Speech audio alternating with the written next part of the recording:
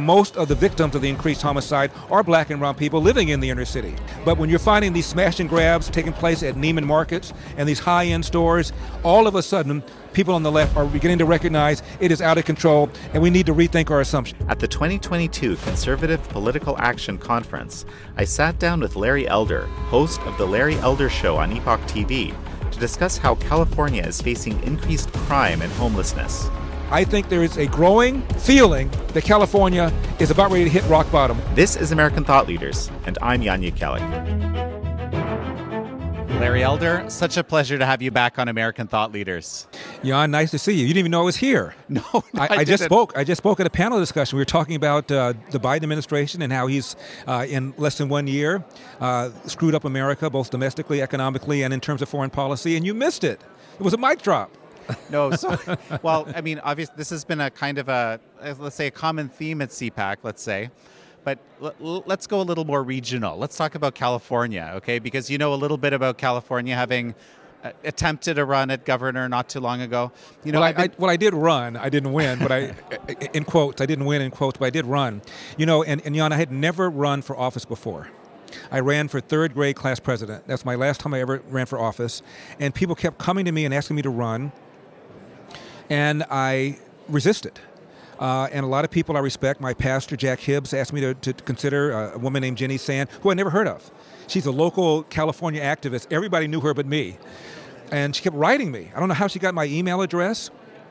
I said to my girlfriend, Nina, look, this woman's just writing me. Let me just sit down 15 minutes, have coffee with her, get her off our back.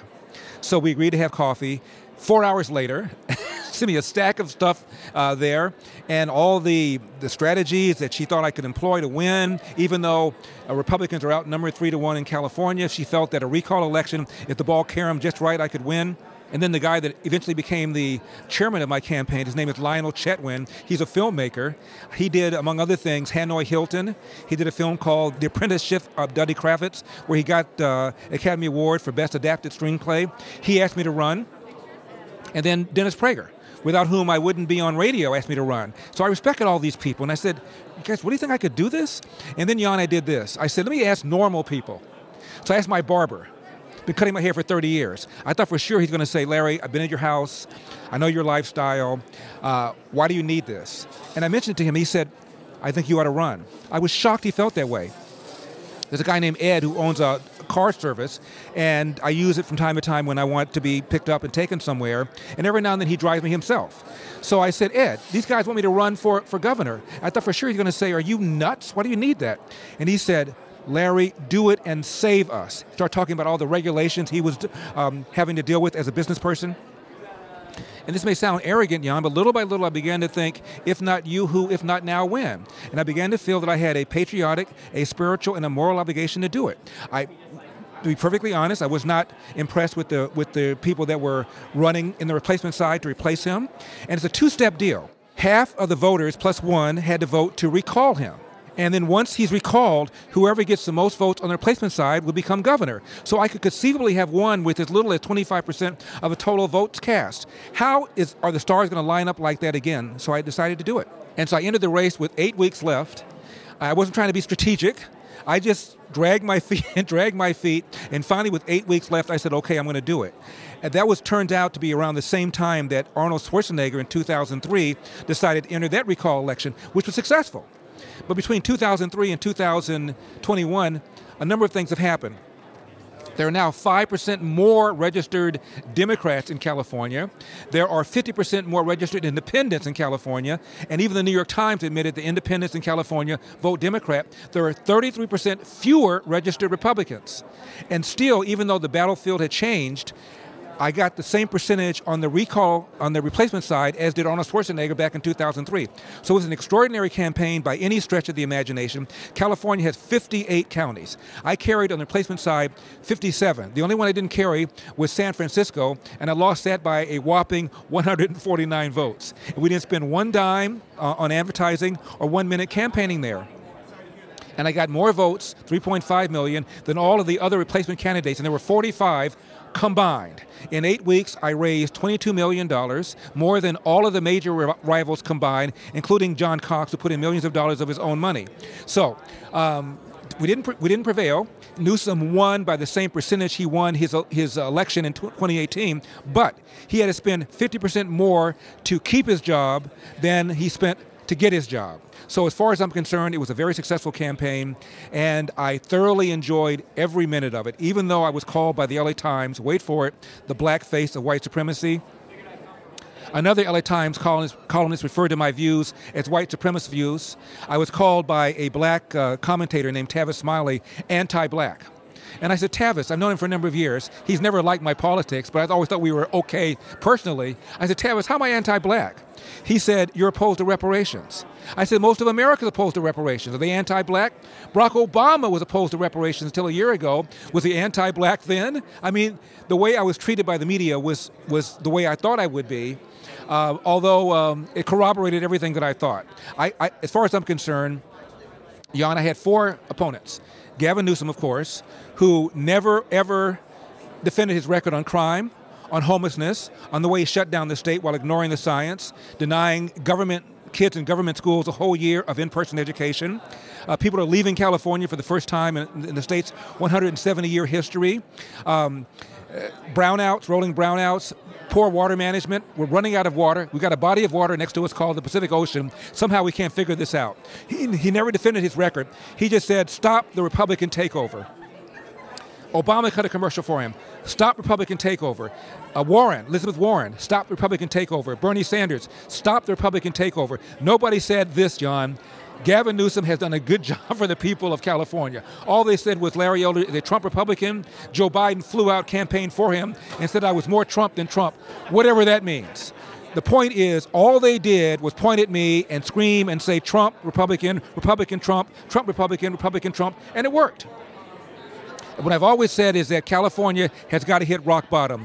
The definition of rock bottom is when crime comes to your neighborhood, when your neighborhood is in Hancock Park or Beverly Hills or Bel Air and Malibu, and now, unfortunately, beginning to happen. Not long ago, a UCLA graduate student who was working in a furniture store by herself was stabbed by a homeless guy. And a few weeks before that, in Beverly Hills, the wife of a record mogul was murdered by somebody who broke in the house. By the way, they had security on site. And he still shot and killed her by somebody with a long criminal record who should never have been out of prison. So now the crime is coming to the suburbs, to the very elites who spent money to stop me from doing something about the very crime that now they're concerned about. So California is getting to that point where I believe they're almost going to hit rock bottom. There's a lot of voter's remorse right now as far as I'm concerned. So I know I spoke, I think, almost 15 minutes nonstop, but I'm pretty passionate about my state. I can see that. And I mean, You were expecting that someone would call you the black face of white supremacy. That's the part, like, I find that so reprehensible that a headline would read that. I was. And yeah, on a more cosmic level, did you know Joe Biden promised to appoint the first black female to the Supreme Court? He just made a nominee. All I know is this. When I was in law school, my law professors never told me that I would interpret the law differently because I'm black, or you should interpret the law differently because you're a female. But now this is where we are. And I know that during my race, the person that called me the black face of white supremacy was not a white male. It was a black female. The person that's called my views white supremacist was not a white male. It was a female Latina. So a job of a judge, according to John Roberts, the Chief Justice, is to call balls and strikes. If I'm a black batter, should I have a black umpire calling the balls and strikes for me because I'm black? It doesn't make any sense. We've gone from wanting a colorblind society to one that's a color-coordinated society, and I think it's a complete refutation of what MLK stood for. Well, I want to go back to California in a moment, but before we do that, let's talk about, I guess this woke ideology that, essentially allows for such a headline to be concocted in the first place. I didn't tell you the subheadline. Larry Elder is the black face of white supremacy. That was a headline. Subheadline, you've been warned. So somebody who wants school choice is dangerous. Somebody who wants to do something about soft on crime DAs is dangerous. Somebody who wants taxes lowered is dangerous. Somebody who wants to rein in the environmental extremists that stop construction to the point where the average price of a home in California is 175% more than the average price of a home in America. That makes me the black face of white supremacy. That makes my views white supremacist views. It makes me dangerous. It's ludicrous. can't we have a discussion on the merits without attacking me personally? Apparently, no. Well, so according to this ideology, as I've learned, kind of talking to all sorts of experts on this over the last 3 years, if you're not subscribing to the politics of that ideology, you actually are considered white supremacist. It doesn't matter what color you are. And Candace Owens was called a white supremacist. That's right. She's a black female. You're right. But has this basically a few people have been saying that this whole thing has peaked and now it's coming down the other end. What do you think? I would like to think so. Look at the recall of these 3 left-wing school board members in San Francisco that happened about a week or 2 ago. They were recalled with over 70% of the vote. 78%, I think. It was unbelievable. And in San Francisco, you're talking about 6% registered Republicans. So these were left-wing people who are upset at the woke policies of these 3 school board members. So something is happening. And in an unguarded moment, every now and then you'll find a left-wing person admit this thing has gone nuts. Some years ago, the first and current black editor of the New York Times, his name is Dean Baquet, hired a man named Bret Stephens to write a column for the New York Times. He's a Trump-hating Republican, this kind of Republican that the New York Times and the Washington Post hires. But they hired him. And his first column was written about his skepticism about climate change alarmism. He wasn't skeptical that the climate was changing. He just wasn't sure the extent to which humans caused it. That's all he said. Took a very moderate, modulated position on it. And people contacted the New York Times. They were angry. They hired the guy, angry at his column. Many of them canceled their subscriptions. And so a chagrined Dean Baquet was at a forum, and he talked about this a few weeks after this happened. And he said, I have learned that we, and he caught himself, and he said the left, people on the left do not want to hear thoughtful disagreement. This is the managing editor of the New York Times, a black man, acknowledging, quote, that the left does not want to hear thoughtful disagreement, close quote. That, to me, is an incredible admission. I've mentioned it on my radio show many, many times. Jan, a tree fell in the forest, didn't make any sound because no one outside the left, outside of conservative circles, is even talking about this admission by the managing editor of the New York Times, that the left does not want to hear thoughtful disagreement. There was a house in San Francisco, I was reading about this, that sold, I think it was originally a $20 million home. It was bought, and it was sold for $11 million. And I've been hearing all sorts of crazy stories. Presumably this is part of the reason that the recall went the way it did in that school district. But the situation that you described earlier, that the crime and these policies are coming, the chickens are coming home to roost in these places. I think in San Francisco is kind of a case in point right now.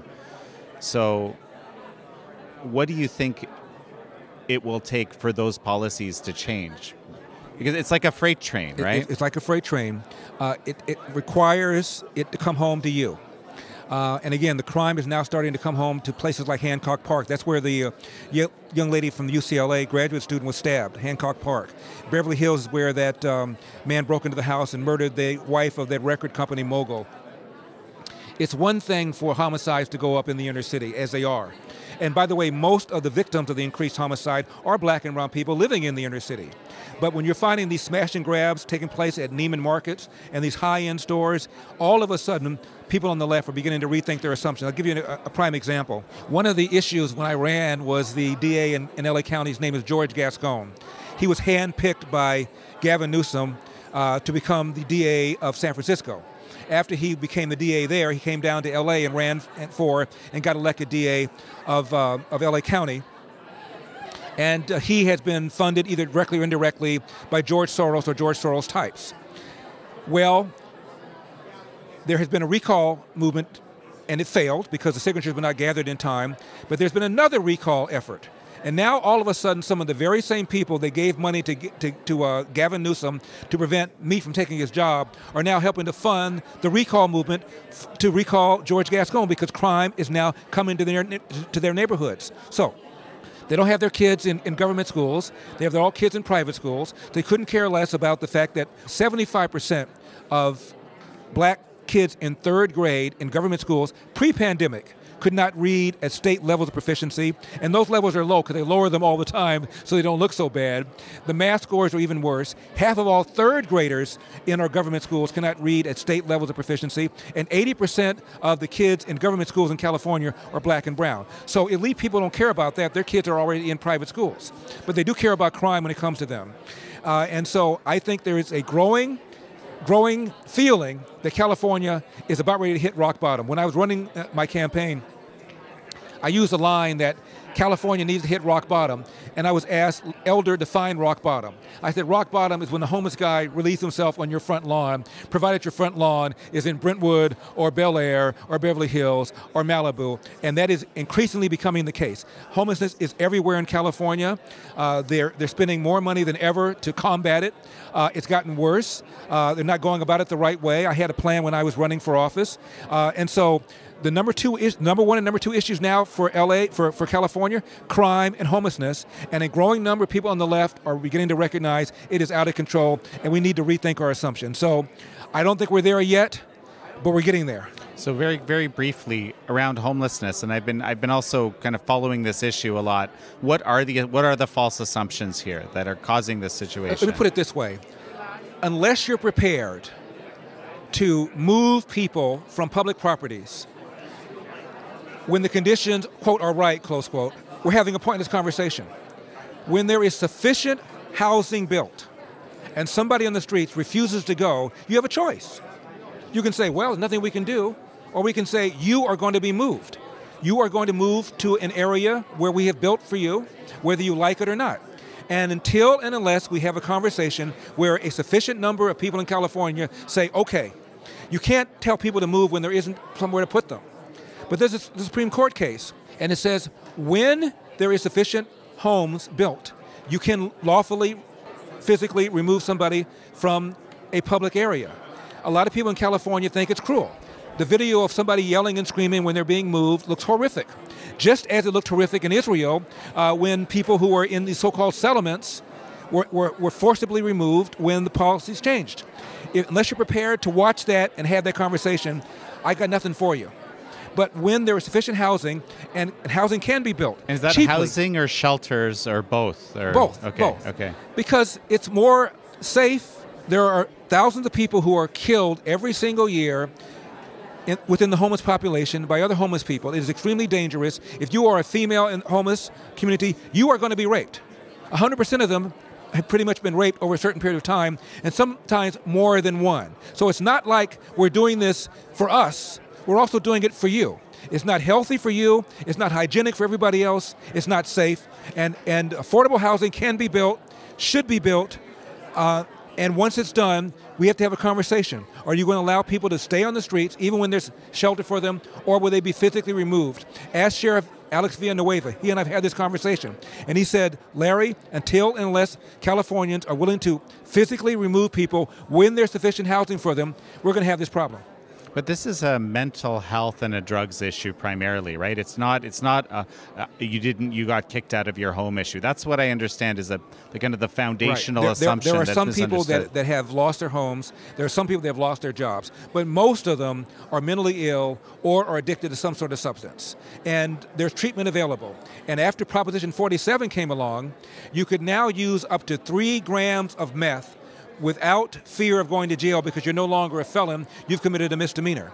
And they'll write you a ticket, and because of cashless bail, you don't have to go to jail. So Sheriff Alex Villanueva, the sheriff of LA County, told me that after Proposition 47, our toolkit now had that removed. We can no longer tell somebody who's doing meth on the streets, either you go to rehab or you go to jail. Now they say, either I go to rehab or what? And we now have no alternative. And as a result, the homeless problem after 47 got worse. And by the way, the person that drafted Proposition 47 was George Gascon. Okay, the 3 most important things that California could do right now to affect change. Dramatically reform CEQA, the California Environmental Quality Act, that is caused the price of a home in California to be 175% above the national average. The environmental extremists need to be reined in. California is down almost 1 million housing units as a result of environmental laws like that. And that's one of the primary reasons that the middle class and lower class people have left California. They cannot afford the price of a home. Number two, school choice. The first step towards leaving poverty, think tanks on the left and on the right will tell you, is to at least finish high school, and one where you can read, write, and compute at grade level. Third thing, make sure that bad guys do the time for their crimes. And we need to get rid of these soft on crime DAs and laws like Proposition 47, we described that. Proposition 57, which lowered a whole bunch of categories of crime into nonviolent offenses. Now, because of Proposition 57, assault on a police officer is considered to be a nonviolent offense. Serial arson is a nonviolent offense. Rape of an intoxicated victim is a nonviolent offense, meaning the bad guy does not serve nearly the same kind of term he would have served prior to Proposition 57. The number one job of government is to protect people and property, make sure government does its number one job.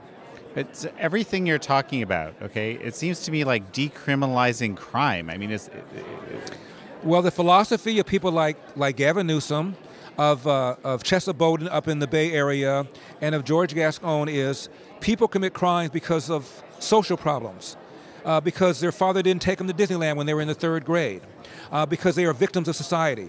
My father never knew his father. My father was kicked out of the home when he was 13. My father never spent a day in jail. If you're raised by wolves in the jungle, you should know that murder is wrong, and we should hold people responsible for that. And these soft on crime DAs don't think that their job is to prosecute bad guys. Your job is to prosecute bad guys, not to be a sociologist. We have sociologists to do that. Any final thoughts, Larry? We're going to take back this country. I formed, after my race, a political action committee called elderforamerica.com. I urge people to throw something in the tip jar because we're trying to take back the House, take back the Senate, do something about these soft on crime DAs, and campaign for all the school choice initiatives that are all over the country, and make sure that inner city parents have the same kind of choices that some of the elite people have who claim that they care about black and brown people. So you're basically, you're putting your money where your mouth is on the policy, not necessarily on specific candidates. It's basically you want to push these policies that you've been telling me about this whole... Absolutely, but there are some candidates in very, very important swing areas in the House and in the Senate that we want to back as well. But you're right.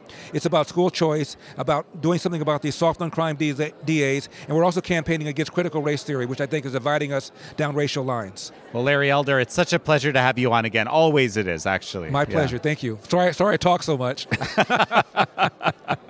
We live in an age of censorship and disinformation, where some of the most prominent voices, most important voices, aren't actually being heard because they're being suppressed. I invite some of these people onto the show, onto American Thought Leaders. So to stay up to date on the most recent episodes and our exclusive content, you can actually sign up for our newsletter at theepochtimes.com/newsletter. Just hit the checkbox for American Thought Leaders.